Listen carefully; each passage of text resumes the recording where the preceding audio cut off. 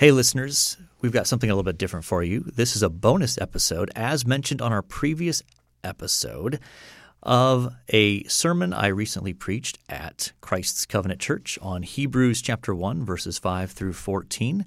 So we thought it'd be fun to throw that in the podcast feed. We hope you enjoy this bonus, quote-unquote, episode of the Various and Sundry podcast. It is a privilege to be here at CCC. I just so much enjoyed our time singing before we got up here. Appreciate Marcos and the leadership he provides to that area of our church. It is always a privilege to get to open God's Word. Sometimes I end up getting passages out of biblical books that are the really hard ones. And sometimes I get ones that are easy. And I think this one is more in the middle as we work through it. But I want to begin this morning by asking you to reflect on a question. What is something that has impressed you lately? Something that has made you go, wow. Now, your answer to that will likely vary depending on your interests. I know for at least some of you, what comes to mind is something from the world of sports. With college football just starting back up, maybe it's a specific play or event or a game from yesterday that blew you away. Maybe for some of you, it's from the realm of nature. You took a vacation this summer, maybe went to a national park and saw the beauty of God's creation around you. Maybe you attended a wedding, or maybe even, I know there's some in here, who got married this summer. And that image of the bride coming down the aisle just took your breath away. Or maybe it was the birth of a newborn baby, a new grandson, granddaughter, or a new child that's come into your family. And so when you looked upon that child, you went, oh, wow. Maybe it's a book that you read. Maybe it's a movie you watched and you can't stop thinking about it. Now, as a general rule, I think it's fair to say that when we are impressed with something or someone, the response is almost always involuntary. That it's not something that we prepare ourselves for, but oftentimes it just comes upon us and we cannot help but respond with some sort of words or posture that communicates that we are impressed by someone or something. Now, the flip side of this is that sometimes we are not impressed with people or things that we should be impressed with because we don't have the necessary knowledge to be rightly impressed by it. I feel this way a lot when it comes to art and classical music. Now, I enjoy art. I enjoy looking at paintings, and I will look at them and I will be able to say, wow, that's nice. But I don't get why it's so impressive. Now, maybe if someone came alongside and said, now observe the brush strokes that are so subtle here, and you observe the change in color and lighting in this part of the painting, and look what it does to your focus of attention. If they come alongside and guide me into seeing why something is impressive, I'm sometimes at least able to enter into that and go, you're right. That is impressive, but I need a guide. I need someone to come alongside of me to help me see why what I'm looking at is so impressive. Now, as we open to Hebrews chapter 1 this morning, I invite you to open your Bibles with me. Hebrews chapter 1. I want you to keep that in the back of your mind of what impresses you. Last week we saw that the opening paragraph of Hebrews gives us a glorious picture of who Jesus is and what he has done.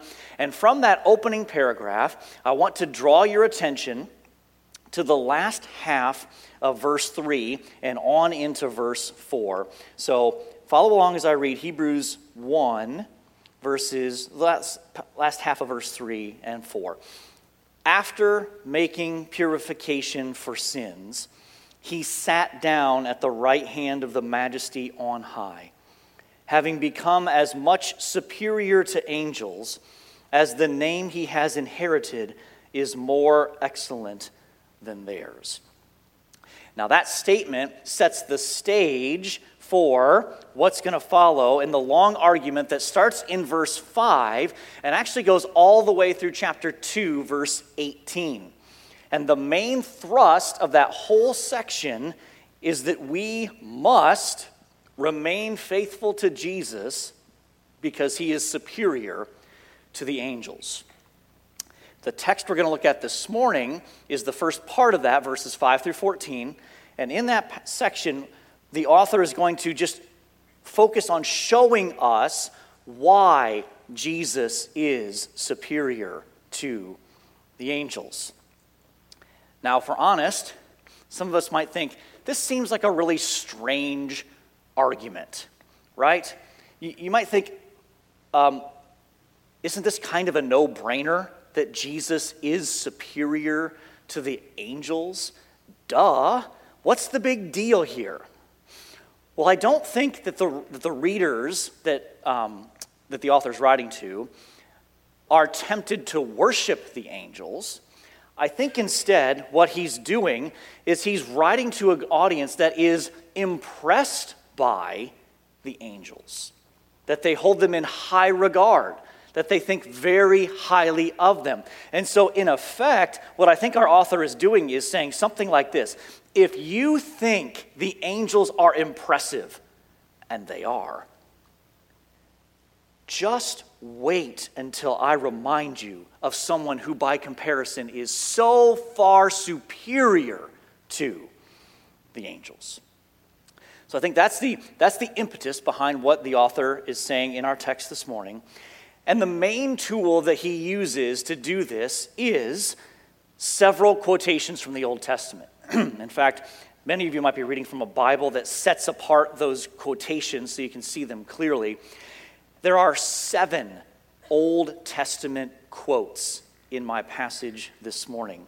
It's like a rapid fire, almost like a machine gun, just one after another to try to reinforce the superiority of Jesus over the angels.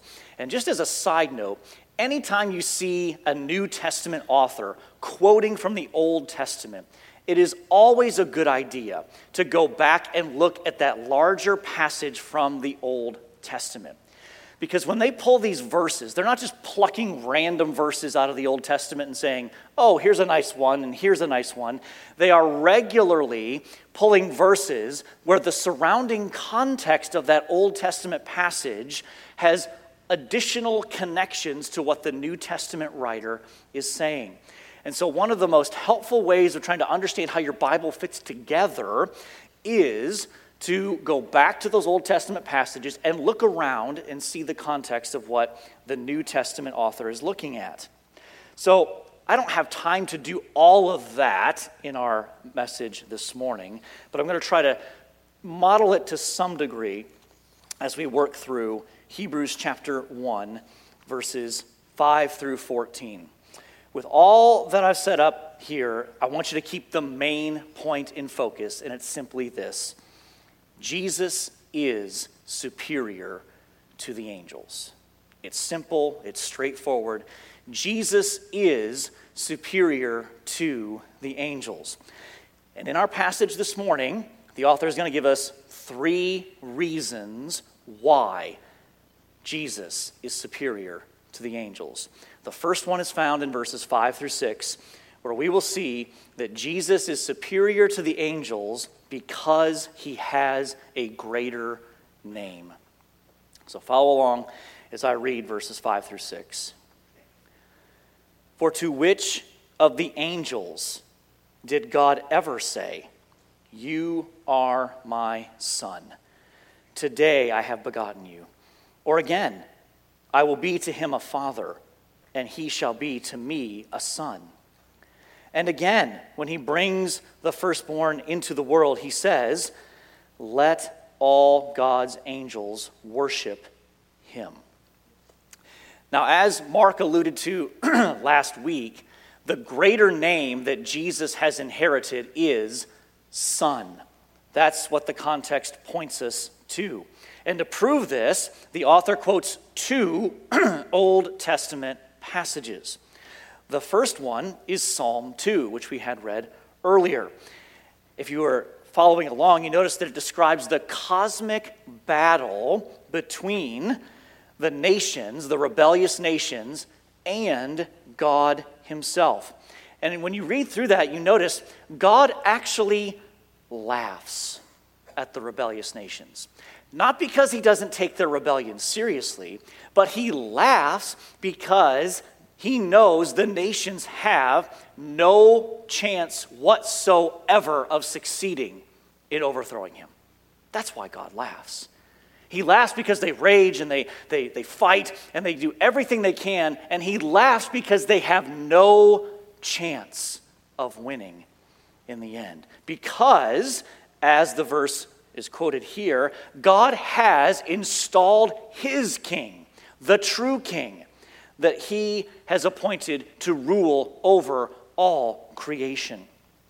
So in verse 7 of Psalm 2, what we have is that king recounting, this is what God said to me. He said, "You are my son. Today I have begotten you," or perhaps better, brought you forth into the world. So when God inspired David to write that psalm, he was announcing in advance his plan to bring into the world its true king, who would be known as the Son of God. But you see, this promise doesn't exist in a vacuum. It actually goes all the way back to Genesis 1. Because when you look at Genesis 1, what you see is that God made Adam in his image, and he is actually a son of God. Luke 3:38 tells us that Adam is a son of God. And he was commissioned to rule over creation under God's authority. But as we know, Adam failed. He disobeyed God. And so eventually, as history continued, God raised up the nation of Israel. And when he raises up the nation of Israel, it's interesting to see what he says in Exodus chapter 4, verses 22 and 23. This is what God tells Moses to tell Pharaoh. Exodus 4, 22 and 23. "Thus says the Lord, Israel is my firstborn son. And I say to you, let my son go, that he may serve me." But even though God brings Israel up out of Egypt through the Exodus and eventually into the promised land, Israel fails, they disobey, they rebel against God, even though they are a son of God. So, as history continues, God raises up David to rule over Israel. And in the context of his reign, God makes a promise to David that one day he is going to raise up a son of God to rule over creation. And that's the context for what we find in 2 Samuel 7, where God says this to David about the promised king. "I will be to him a father, and he shall be to me a son." So this line of promise points forward to a day when God would raise up not just a son of God, like the ones who failed, like Adam, like Israel, like David, but ultimately would raise up the Son of God, who would rule over God's creation as the rightful king. So it's no coincidence that when Jesus begins his public ministry by being baptized by John the Baptist, God the Father announces from heaven, "You are my beloved Son. With you I am well pleased." And then again, on the Mount of Transfiguration, God the Father says, "This is my Son, my chosen one. Listen to him." So building on that thread, building on that backstory, Hebrews chapter 1, verse 6 refers to Jesus as the firstborn, a term that has less to do with birth order than it does with preeminence, of being exceptional, being the best in a class, so to speak. Now, we saw that term applied to Israel earlier, but ultimately it points forward to someone greater than the nation of Israel. All throughout redemptive history, God raised up a son, a son, a son, and he failed. But then he brings in the Son of God who obeys. Now I'm going to use an illustration that is likely to annoy some in this congregation. I do so cautiously. Just bear me out. As some of you know, Ohio State University, for many years, has referred to itself as the Ohio State University. In fact, just this year, they managed to trademark the word "the" to be able to use in their merchandise. Now, look, I am a diehard Ohio State fan. I think that's arrogant, okay? So I can agree with the haters in the room. That's a little obnoxious. I agree. But here's the point they're trying to make. What they are trying to say is, out of all the universities in the state of Ohio, they believe they are the preeminent university in the state. That's the point they're trying to make. Now, it's an admittedly silly example, but I hope that it helps you see what's going on here in Hebrews chapter 1. Adam was a son of God. Israel was a son of God. David was a son of God. But Jesus is the Son of God in a class all by himself. And that is the greater name that he has. Now, because he has that greater name, he is not only far superior to the angels, he is, in fact, the recipient of their worship. That's what the author is pointing at when he quotes Deuteronomy chapter 32, verse 43, when he writes there in verse 6, "Let all God's angels worship him." Now, as you might remember, Deuteronomy 32 is the Song of Moses. God inspired Moses to write this song to remind Israel of what he's done for them and to warn them what will happen if they break God's covenant. And so this verse occurs at the end of the song where Moses is warning that as the sovereign ruler of all things, God will bring judgment on his enemies, and the angels will worship him because of it. And so the author pulls on this passage to make a remarkable point. What's striking is the fact that in the Old Testament, that verse is describing something true of Yahweh. And yet the author of Hebrews says this is true of Jesus. This is sometimes what I refer to in my classes as theological math. Okay? I'm not a math person. Ryan Johnson's the math expert in the room. This will be even simple enough for me to understand, right? So what the author does, he says, look, what's true of Yahweh is true of Jesus. Therefore, put it together, Jesus is in fact Yahweh in the flesh. That's a consistent way that the New Testament points to the deity of Jesus. And so the author of Hebrews, without blinking an eye, says what is true of Yahweh is true of Jesus.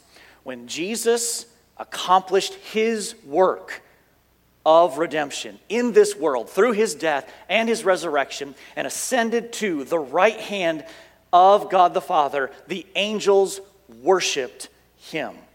And what's remarkable to think is that that worship continues day and night, 24/7, even as we speak. The Apostle John was given this glimpse in Revelation chapter 5, verses 11 and 12, of the kind of worship that Jesus the Son receives nonstop. It says this, "Then I looked, and I heard around the throne and the living creatures and the elders the voice of many angels, numbering myriads of myriads and thousands of thousands, saying with a loud voice, 'Worthy is the Lamb who was slain to receive power and wealth and wisdom and might and honor and glory and blessing.'" That is the refrain in heaven, nonstop, 24 hours a day, 7 days a week, forever. That is the refrain. It's going on right now. It's going on in the middle of your crummy day where the world just seems to be out to get you, where nothing is working right. The angels around the throne are crying out, "Worthy is the Lamb," nonstop.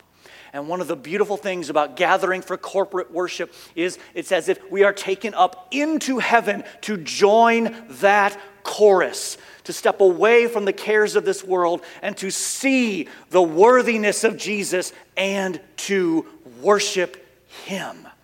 That's why we gather, to sing and to pray and to hear God's word preached and to encourage one another, because it reminds us of what is happening nonstop in heaven.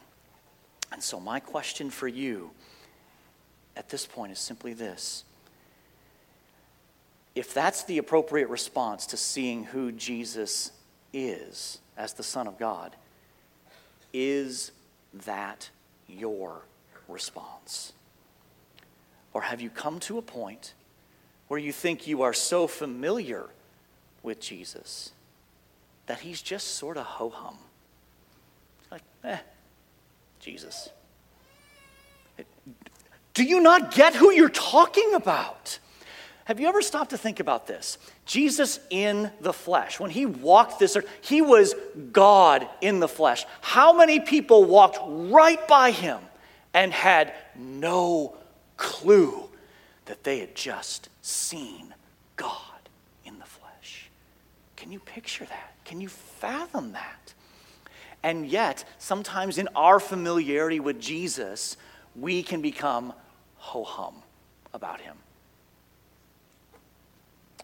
It's because we don't see Him for who He really is. We've lost sight of who He is as the Son of God. So the first reason that Jesus is superior to the angels is that He has a greater name. The second reason that He's superior to the angels is because He has a greater commission. Look with me at verses 7 through 12. Of the angels, He says, He makes His angels winds and His ministers a flame of fire. But of the Son, He says, "Your throne, O God, is forever and ever. The scepter of uprightness is the scepter of your kingdom. You have loved righteousness and hated wickedness.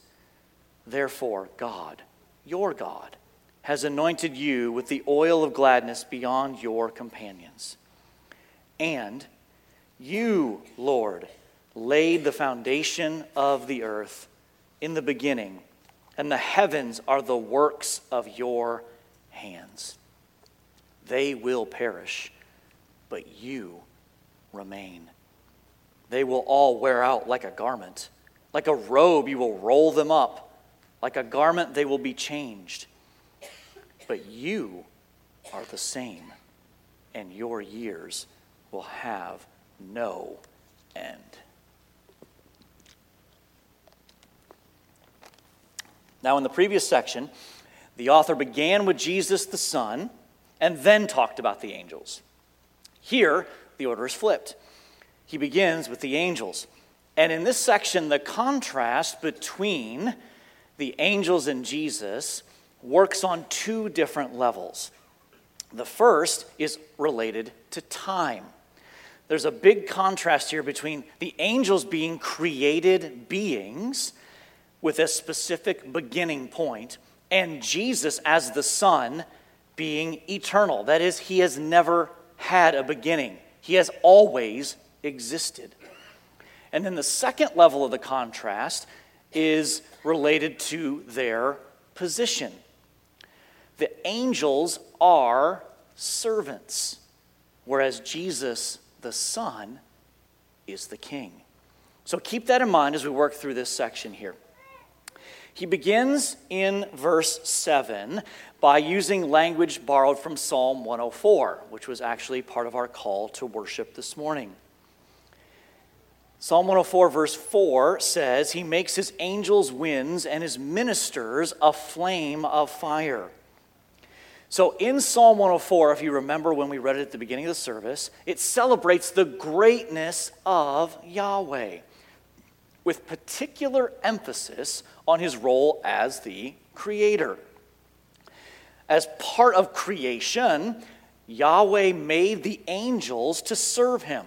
They act as his messengers in this world to accomplish his purposes.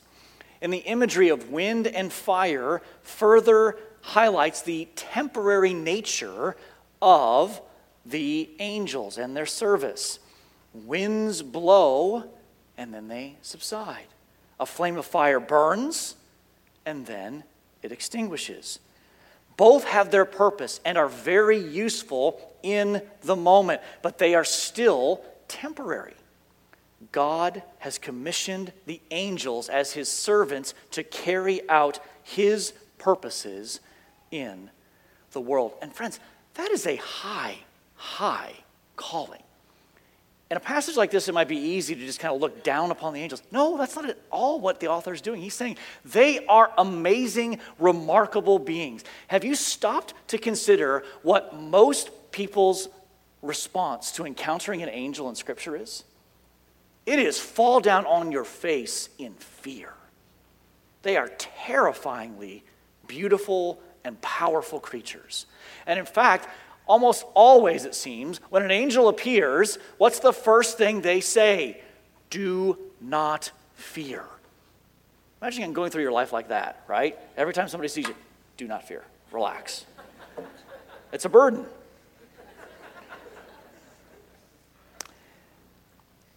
The angels are remarkable creatures.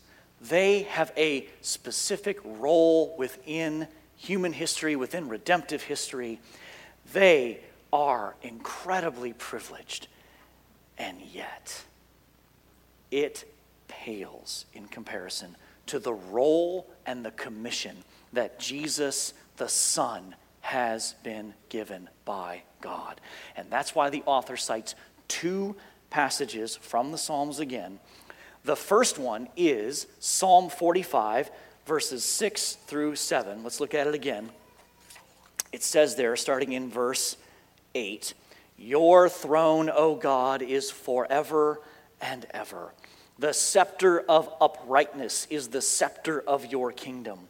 You have loved righteousness and hated wickedness.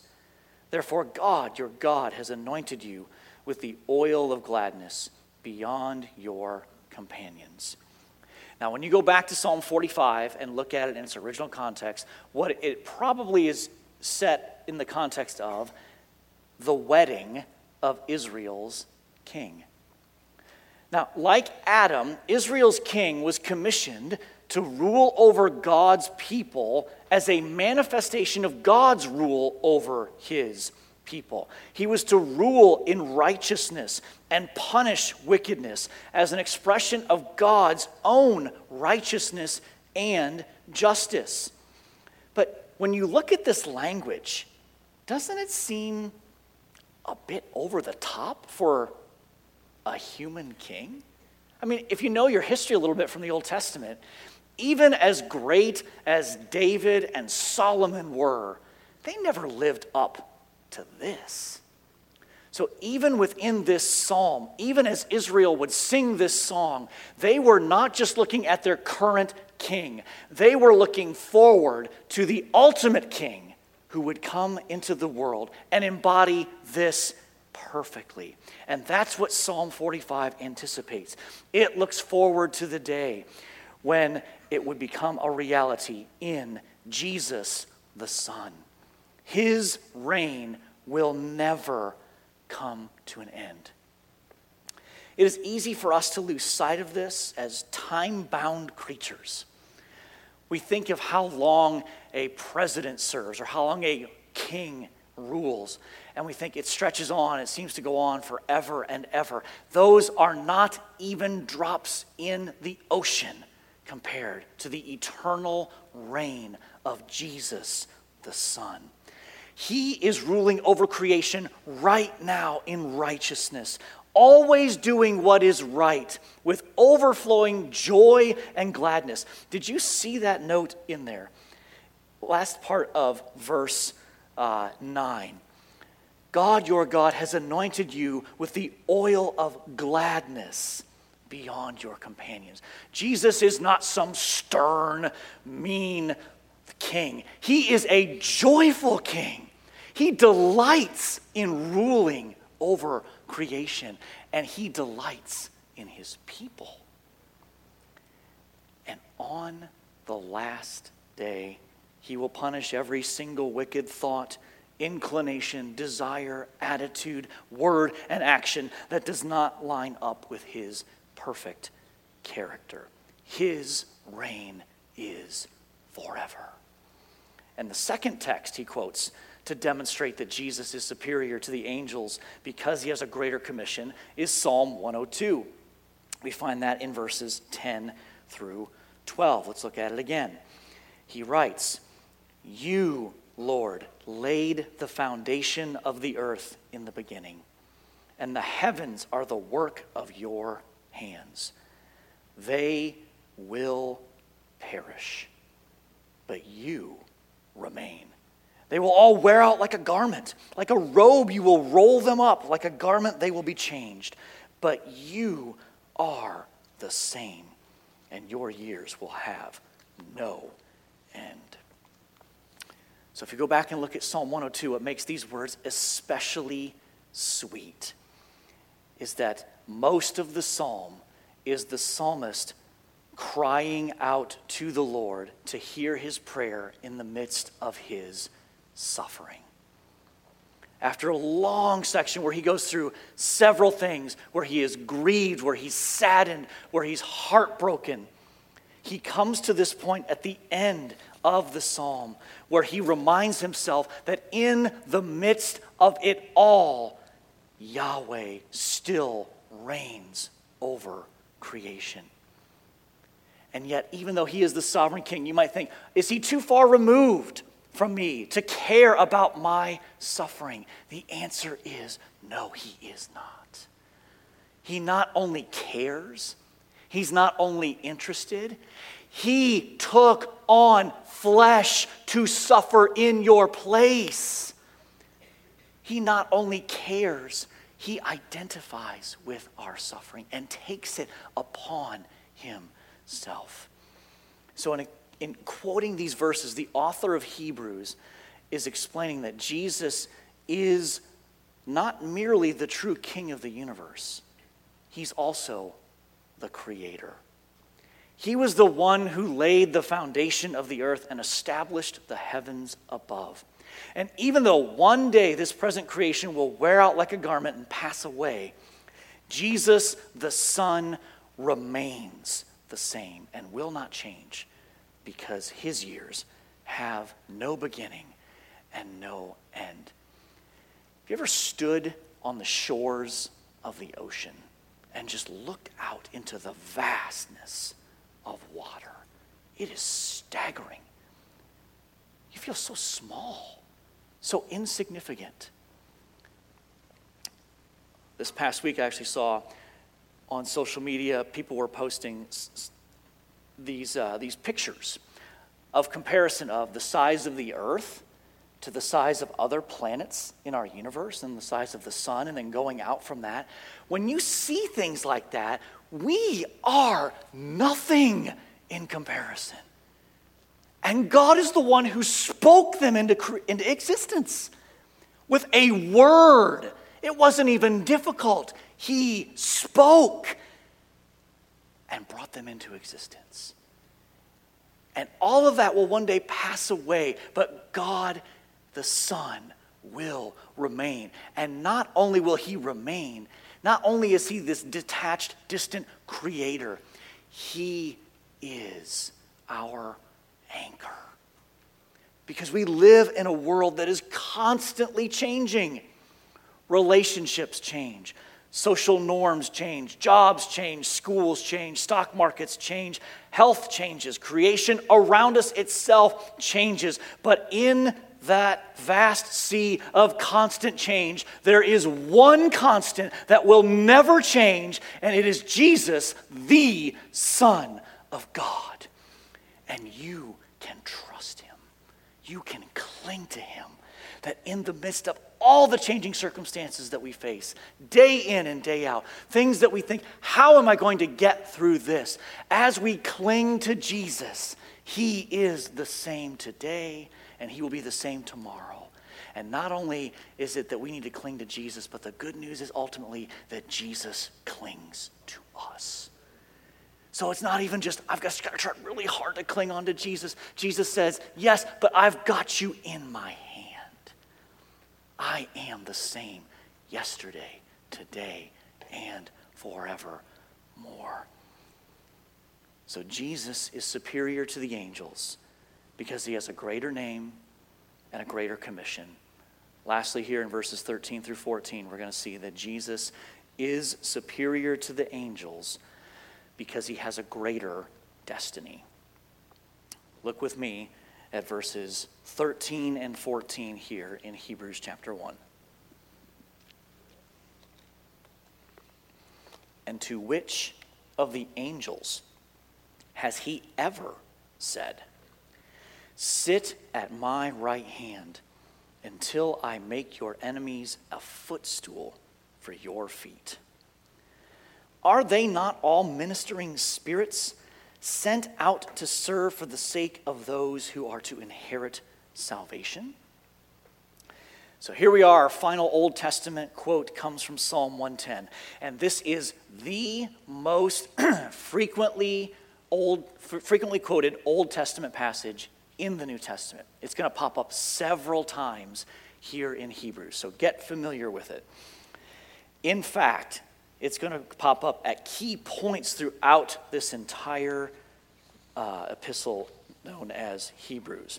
Now, if you go back and look at the original context of Psalm 110, David, as the king, is recounting what Yahweh says to David's Lord. It's a little confusing because in English we translate the divine name Yahweh as Lord, and then we have Hebrew has a separate word for Lord, so it can be a little confusing. But here's what's going on in Psalm 110:1. David is saying, this is what I heard Yahweh say to my Lord, which Jesus explains in the Gospels refers to him as the Messiah. We get this glimpse of what the promised king who will come from his line, from David's line, will do, and it's almost 1,000 years in advance of the arrival of Jesus. So continuing with the themes we've seen in the previous verses from Psalms, the focus here is on the universal reign of the promised king. So this is the opening line of Psalm 110, verse 1. Sit at my right hand until I make your enemies a footstool for your feet. And so from there, Psalm 110 continues on with different descriptions of how this promised king is going to defeat his enemies and execute judgment. Just like he did with the quote from Psalm 2, found in verse 5, the author of Hebrews presents these words as God the Father speaking to Jesus the Son. Now, whereas the previous Psalms focused on the eternal nature and the righteous rule of Jesus the Son as the rightful king of the universe, this quote points forward to the future, when at last all of God's enemies will be done away with, and he will rule unchallenged in a new creation with his redeemed and resurrected people. You see, even though Jesus sat down at the right hand of the Father when he ascended to heaven after his death and resurrection, he still has enemies that are roaming free in this fallen world, and we experience their efforts in this fallen world. Even though those enemies were decisively beaten at the cross, they still remain on the loose, able to cause great damage to God's people in this fallen world. But what Psalm 110:1 envisions is the final solution to what was broken in the garden when Adam and Eve rebelled against God. You see, on that day, God had promised that ultimately the Son of God would come and crush the great serpent Satan by obeying where Adam failed and taking upon himself the punishment that we deserve for our rebellion against God. And by quoting Psalm 110:1 and saying that it refers to Jesus, the Son of God, the author is saying that Jesus is in fact the promised serpent crusher. Now, I would love to say much, much more about that, but that's really what Hebrews 2:5-18 is about, and I don't want to steal thunder from Pastor Mark in a couple of weeks. Now, in contrast to that, in contrast to Jesus, the Son of God, who will one day rule over a new creation with his transformed people, angels are once again identified as his servants. Look with me at verse 14 again. Are they not all ministering spirits sent out to serve for the sake of those who are to inherit salvation? The angels are sent out by Jesus the Son for the sake of us, to play a part in ensuring that we inherit the salvation that Jesus has purchased for us. What a glorious gift. There are two extremes that we can fall into that we have to avoid. One is to see angels and demons around every single corner and behind every single action, and the other is to act as if they do not exist and are not real. Both of them are dangerous. And in fact, Satan loves it if we're on one of those extremes. We either get so obsessed with them that we're consumed by it, or we act as if they do not exist. That realm is real. It is real. There are angels and demons actively working right now in human history and in our lives. And God has sent these angels to ensure, to help us, to assist us so that we inherit the salvation that God has accomplished for us through Jesus, the Son. And think about that language of inheritance. Do you see how that's pointing forward? We are already saved now, yes, but the fullness of our salvation is yet to come. There is an inheritance waiting for us. And we don't get it just because we're awesome. In fact, we get it because we're not, and we recognize it. We get that inheritance because it is rightfully belonging to Jesus, the Son. It's his. He earned it. He won it. And instead of selfishly holding on to it, he says, I delight to share it with you, my people. What a remarkable king he is. That he would share his inheritance with us and then send out these angels to ensure that we inherit that salvation that he has won for us. So we began this morning by reflecting on what impresses us. What we've seen in Hebrews 1 is that nothing and no one is more impressive than Jesus. He is even more impressive than the angels because he has a greater name, he has a greater commission, and he has a greater destiny. And for some of you here this morning, maybe you came in unimpressed with Jesus. Maybe you've grown up going to church, or I've heard stories about Jesus, but have never quite understood why he's such a big deal. My hope is, if that's you this morning, that God's Spirit has opened your eyes and taken those blinders off and shown you the beauty of Jesus for the first time. And if that's you this morning, you simply need to confess that you believe that Jesus is who he says he is. Turn away from your sins and put your full trust and confidence in him. Who else is more impressive than him?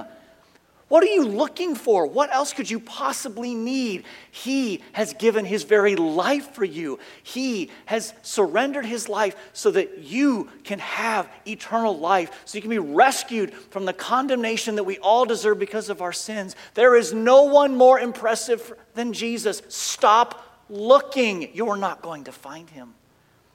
Make today the day where you surrender your life to him.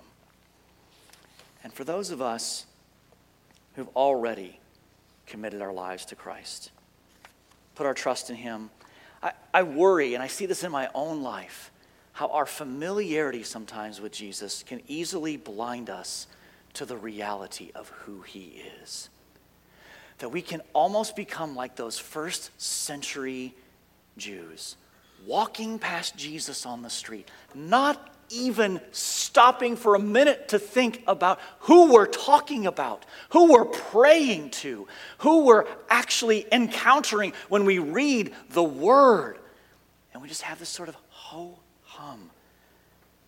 My hope is that in this passage, God has used the very words that he inspired to rekindle your sense of awe and wonder that Jesus is the Son of God. Because whatever else impresses you, there is no one like Jesus, either on heaven or in heaven or on earth.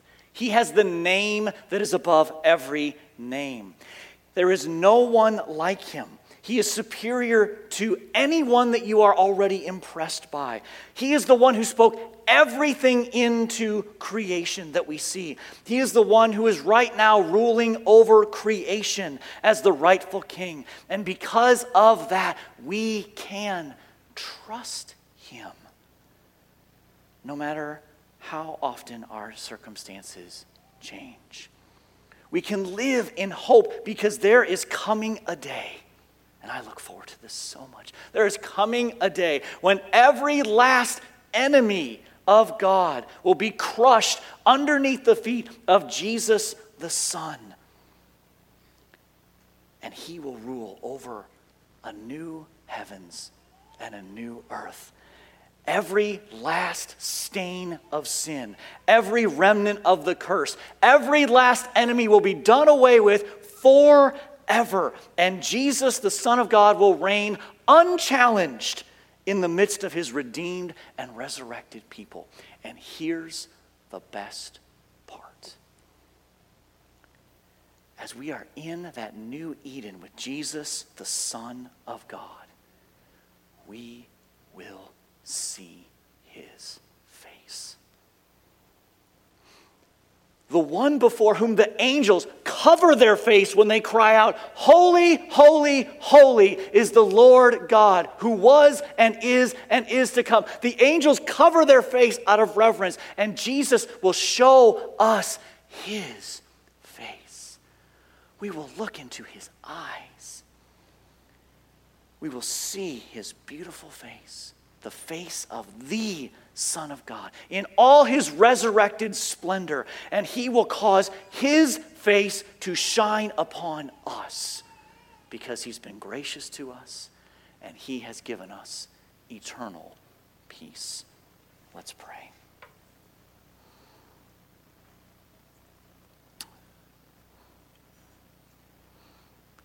Father, I thank you that you give us your word like this.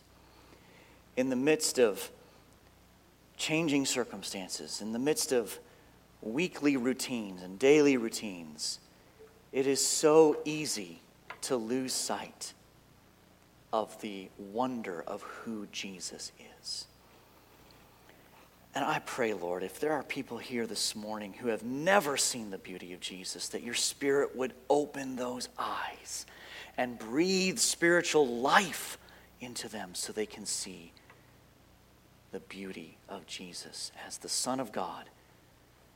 And for those of us who have already received that great blessing of you opening our eyes, I pray that you would wean us away from being overly impressed with such lesser things and instead find that we are in awe of Jesus, the Son of God, who loved us and gave himself for us. And I pray that we would live in the hope that that brings, that one day we will see his face. And we will rejoice forever in a new creation with him, serving and ruling with him. Until that day, Lord, give us strength to follow him closely and give us hope in the midst of that. We ask for Jesus' sake. Amen.